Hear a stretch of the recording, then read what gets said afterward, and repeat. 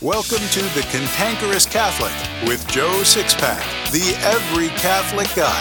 Listen to Joe tackle the really tough moral issues, current events, and politics from a Catholic perspective.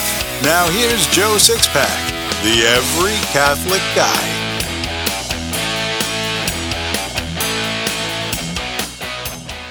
Hello there, Six-Packers. Welcome back to The Cantankerous Catholic, Episode 19.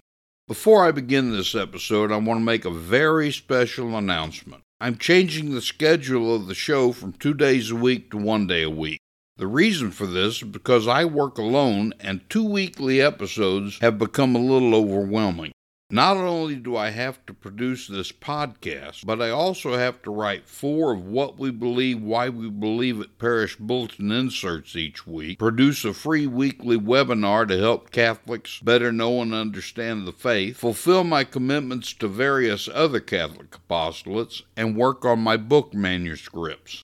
3 years ago, that wouldn't have been a problem. However, I've had a debilitating stroke that confined me to a wheelchair, and I can only use one hand now. So I hope you'll excuse me for reducing the show to once a week, but it's really become a necessity for me.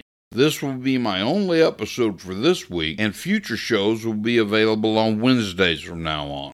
If you're on my email list, you'll continue to be notified when each new episode is available. Now that that's out of the way, let's get started with today's topic. No one has been more loyal to the Catholic Church and the papacy than I am. After all, part of my name is the Every Catholic Guy, and I'm a convert who became a Catholic because every single teaching of the Catholic Church was proven to me beyond any reasonable doubt. I still believe the Catholic Church was established by Jesus Christ, and I'm still loyal to the papacy. Because I've studied all things Catholic so intently for the last 30 years, I have the ability to separate Father Bergoglio, the simple priest of Argentina, from Pope Francis. There's a difference, you know. Since I'm calling out Father Bergoglio as a heretic while sitting on the chair of Peter, I'll need to explain a bit about the differences between Father Bergoglio and Pope Francis, so you can understand why the anomalies of this papacy are possible. We'll talk about that when we come back. Learn things about the Catholic faith you never knew in Joe Sixpack's Secrets of the Catholic Faith. There are many essentials to our holy and ancient faith that few modern Catholics know. Those essentials have become, well, secrets, hence the title Secrets of the Catholic Faith. Joe Sixpack, the every Catholic guy, is always exciting, never boring, and completely politically incorrect. He never shies away from the so-called untouchable moral issues. With his use of humor and directness, readers and students can never get enough of what he teaches. According to Joe, there isn't one single teaching of the Catholic Church that can't be completely demonstrated to an inquiring mind. Everything can be demonstrated. But the Catholic laity aren't being taught these things. They're being fed pablum when they need and want meat. Secrets of the Catholic Faith is actually exciting, and it will make any Catholic's chest swell with pride. So get your copy of Secrets of the Catholic Faith by Joe Sixpack, the Every Catholic Guy, today in print or ebook on Amazon, Apple Books, Barnes & Noble, and Kobo. Before I can explain the heresies of Bergoglio, I first need to explain how the church established by Christ is still as pure as it was 2,000 years ago, despite Bergoglio running through the church like a wrecking ball and the sexual scandals in the priesthood. As Catholics, we all know that Jesus established the Catholic Church. If you don't, just let me know and I'll show you in the Bible. He made the Church and Pope infallible in all matters of faith and morals, but most Catholics don't have a proper understanding of exactly what infallibility is. According to Lumen Gentium from the Second Vatican Council, the Roman Pontiff, head of the College of Bishops, enjoys this infallibility in virtue of his office when, as supreme pastor and teacher of all the faithful, who confirms his brethren in the faith, he proclaims by a definitive act a doctrine pertaining to faith or morals. This doesn't mean the Pope is infallible in all things. For example, the Pope wouldn't be exercising the charism of infallibility if he were to say, predict the winner of the World Series. Carl Keating says that the inability of the church to teach error is infallibility, and it's a negative protection. It means what is officially taught will not be wrong, not that the official teachers will have the wits about them to stand up to teach what is right when it needs to be taught. The Pope is infallible only under the following 4 conditions. 1. When he speaks ex cathedra. In other words, when he speaks officially as supreme pastor of the universal church. He's not infallible when acting as supreme lawmaker, judge, or ruler. Nor is he infallible as a simple priest or as the local bishop of Rome. 2. When he defines a doctrine regarding faith and morals. This means to settle a doctrine definitively, finally, and irrevocably. To omit defining a doctrine may cause great harm or be negligence on the part of the Pope, but that would nullify the charism of infallibility. 3. When he speaks of faith and morals, which includes the whole content of divine revelation, it follows that the Pope is also infallible in judging doctrines and facts so intimately connected with revelation that they can't be denied without endangering revelation itself. 4th, when he intends to bind the entire church, and the intention to bind all the faithful must be clearly stated. If he fails to express the intention to bind the consciences of the faithful, it's not infallible. In all of Bergoglio's ridiculous heretical comments, he's never met any of these conditions for infallibility. He's always acted as a simple priest, bishop of Rome, or as a fallible theologian. This is nothing new under the sun. We've had heretical popes before, just not in living memory. Don't be surprised or offended or confused by this. A heretic is a traitor to Christ and his church, and there have been traitors from the very beginning. Let's remember that Judas was handpicked by Jesus as an apostle, and he betrayed Jesus. In fact, Peter, our first pope, denied even knowing Jesus after Judas betrayed him, and all the apostles ran for their lives after the betrayal.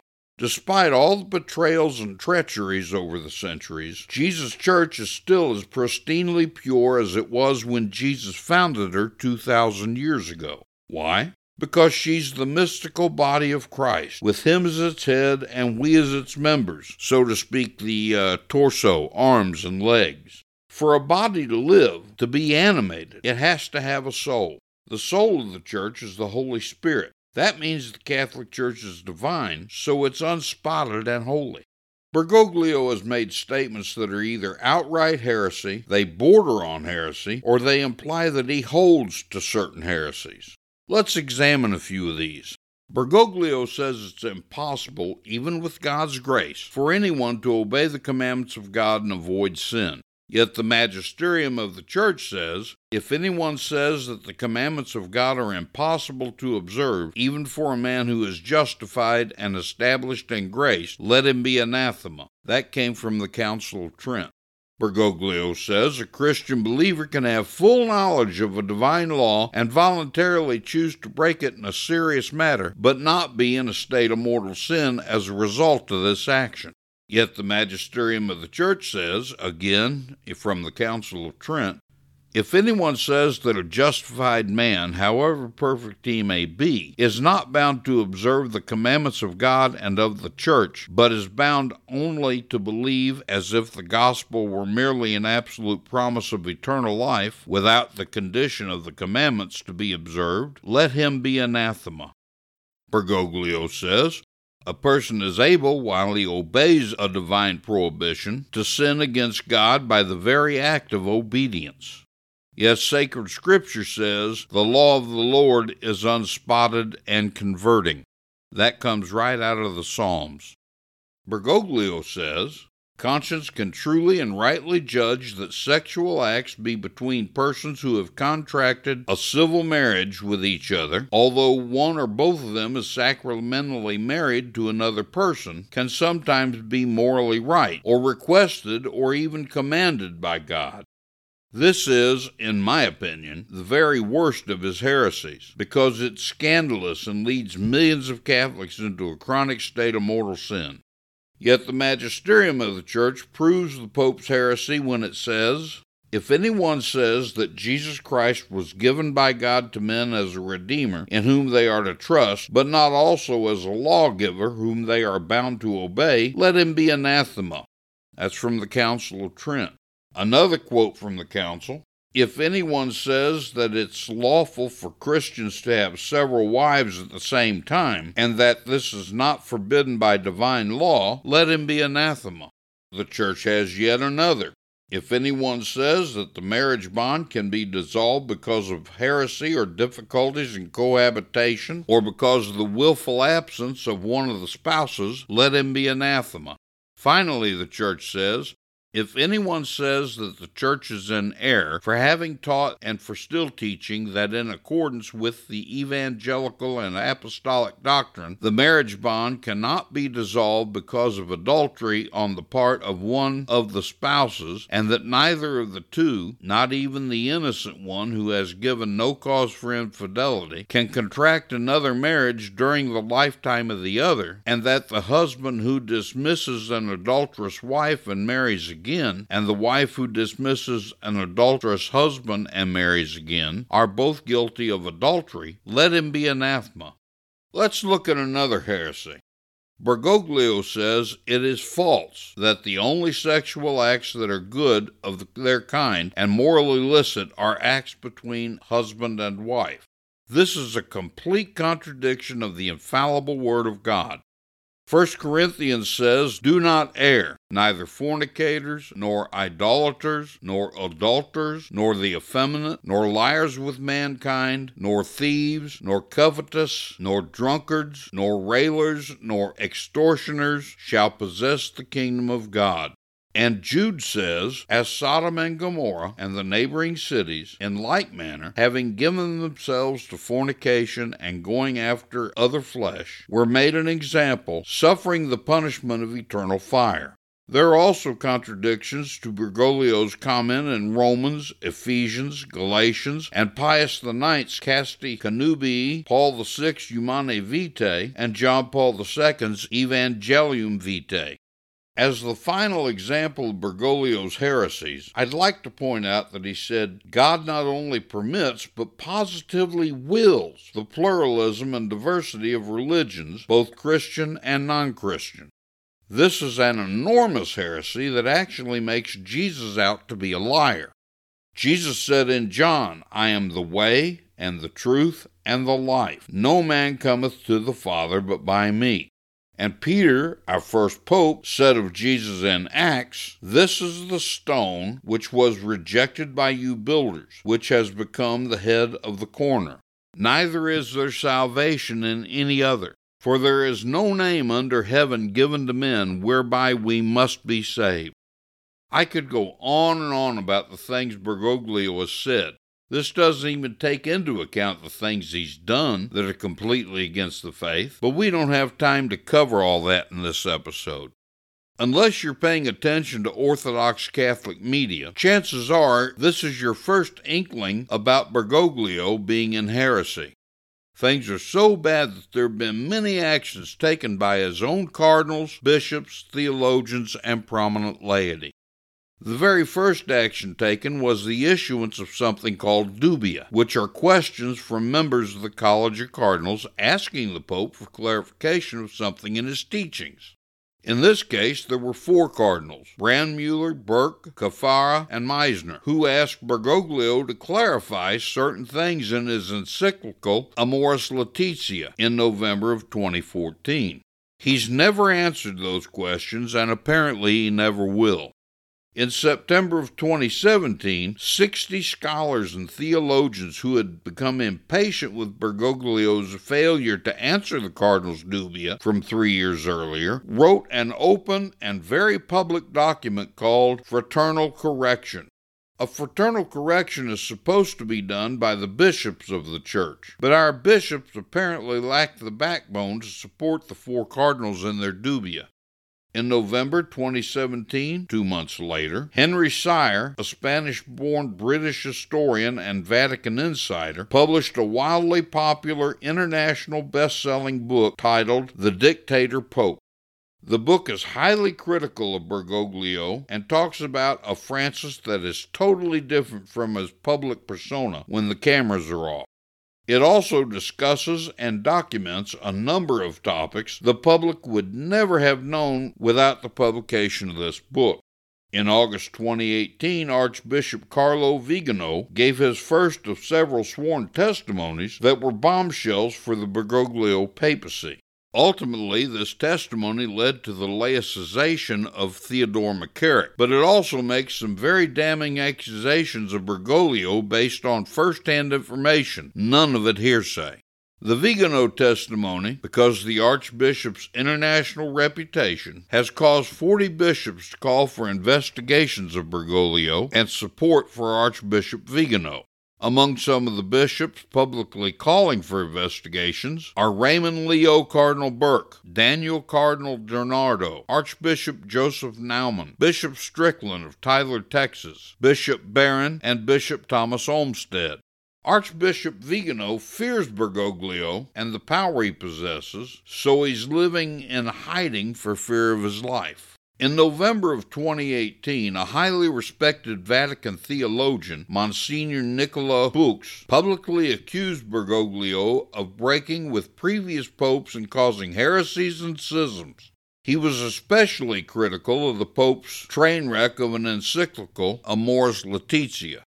Finally, in April of 2019, just last month, an open letter to the bishops of the Church was published by 67 prominent clergy, scholars, and theologians, imploring them to do their duty and end the heresies of this papacy. They're requesting that the bishops defend the authentic faith of the Church and reverse all of Bergoglio's heresies and episcopal appointments to dioceses and to the College of Cardinals.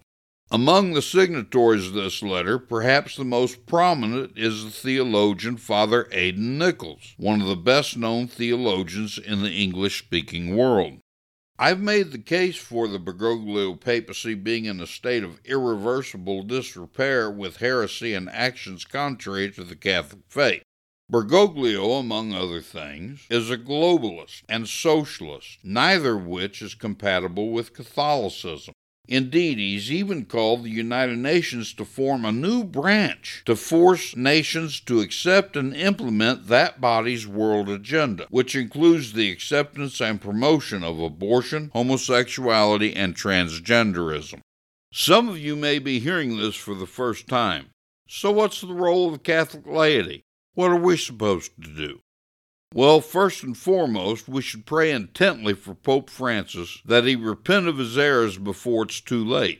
After all, his immortal soul is in jeopardy, and he's already 82 years old. We should also pray for our cardinals and bishops. Pray that some of the bishops who adhere to Bergoglio's heresies renounce them, and that the rest of them find the courage to do whatever they have to do to defend the faith, even if that means sacrificing their lives. After all I've said in this episode, it might seem odd to you, but we must remain faithful to the Church and the papacy. True faithfulness doesn't mean giving Bergoglio a pass or accepting his heretical words and actions. True faithfulness, true love for Christ's Church, means working tirelessly for the restoration of the Church to its pristine state. The Council of Ephesus took place in the year 431. It was convoked because the Church was under siege from the heresy of Nestorianism. It was the Pope who convoked the council, but he wasn't the driving force behind its convocation. The Catholic laity was. Even the Pope and most of the bishops held to the heresy of Nestorianism, but the laity demanded orthodoxy, as is their right, as is our right. Guided by the Holy Spirit, whether they realized it or not, the bishops of the Council of Ephesus laid the Nestorian heresy to rest when they declared Mary the Theotokos, or God-bearer. When the new declaration was announced, there was massive celebrating in the streets by the laity. The laity saved the Church in 431, and we can do it again in 2019. But in order to save the faith, we have to know and understand the faith. I can help with that. I host webinars about the faith every week. Visit joe6packanswers.com and place your email on my list so you can begin getting invitations to register for these webinars. As countless people who I've taught can tell you, there's never a temptation to yawn while I'm teaching. You can find all the appropriate links in my show notes on cantankerouscatholic.com. As you all know, my battle cry is comfort and conviction don't live on the same block. Now's the time to put that battle cry into action for all of us. I don't want to be comfortable until the convictions of our faith are again being taught from the top down. Join me. Joe Sixpack, the Every Catholic Guy, is a welcome visitor to parishes across the United States every Sunday through his What We Believe, Why We Believe It bulletin inserts. Using humor, immutable truth, and ignoring political correctness, Joe Sixpack helps the average Catholic in the pew better know and understand our holy and ancient faith in a way that is refreshing, awe-inspiring, and makes readers chest-pounding proud to be Catholic. And readers love it. Now you can enjoy Joe's work by getting the best of What We Believe, Why We Believe It book series. In fact, get 2 copies of each book, one for yourself and one for your pastor. Then your priest can decide if he wants to help your fellow parishioners by subscribing to the What We Believe, Why We Believe It bulletin inserts. Get your copy of The Best of What We Believe, Why We Believe It by Joe Sixpack, the Every Catholic Guy, today in print or ebook on Amazon, Apple Books, Barnes & Noble, and Kobo.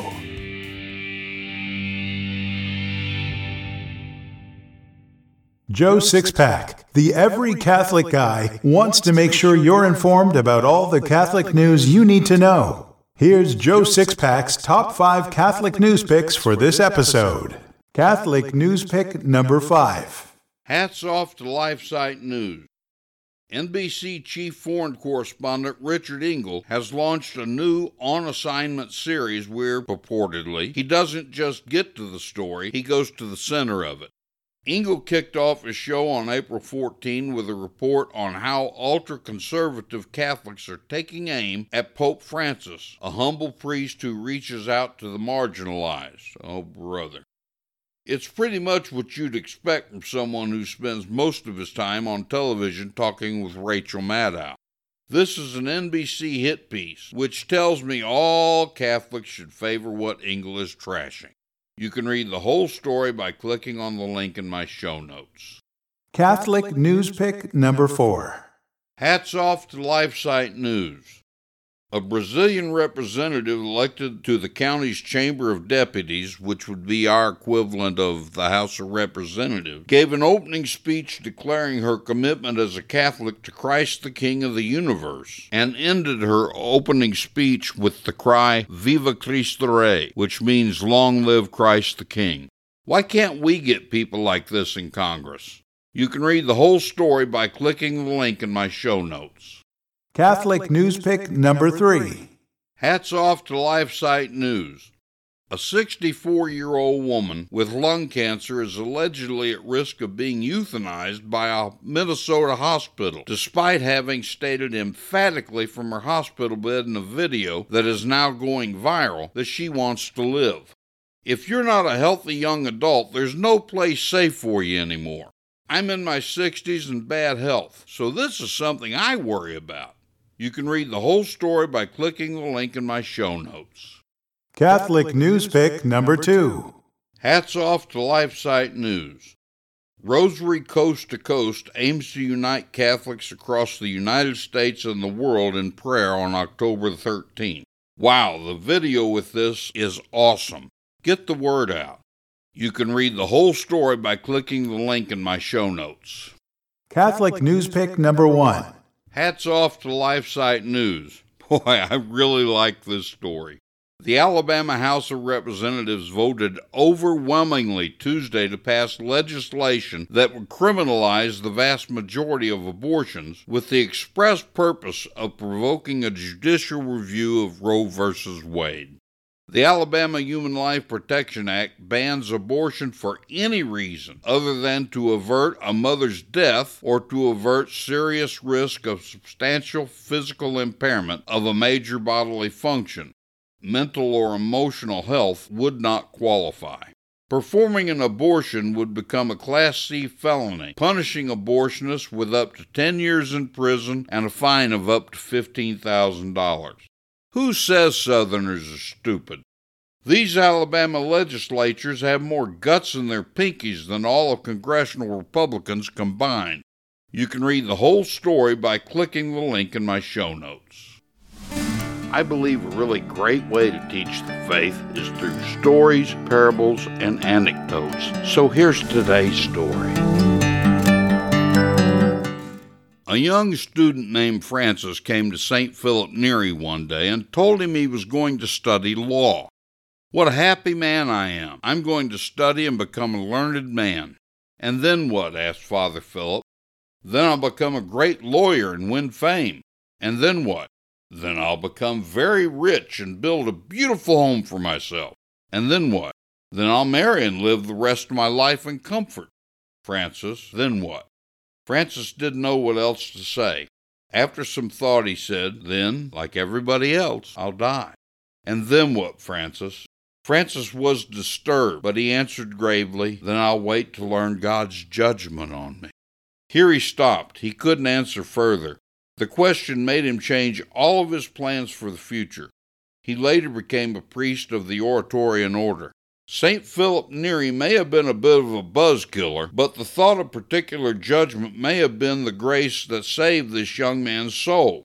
If you're really convinced that you'll be judged according to all you do in this life, you'll hardly do anything that might cause you to lose your soul.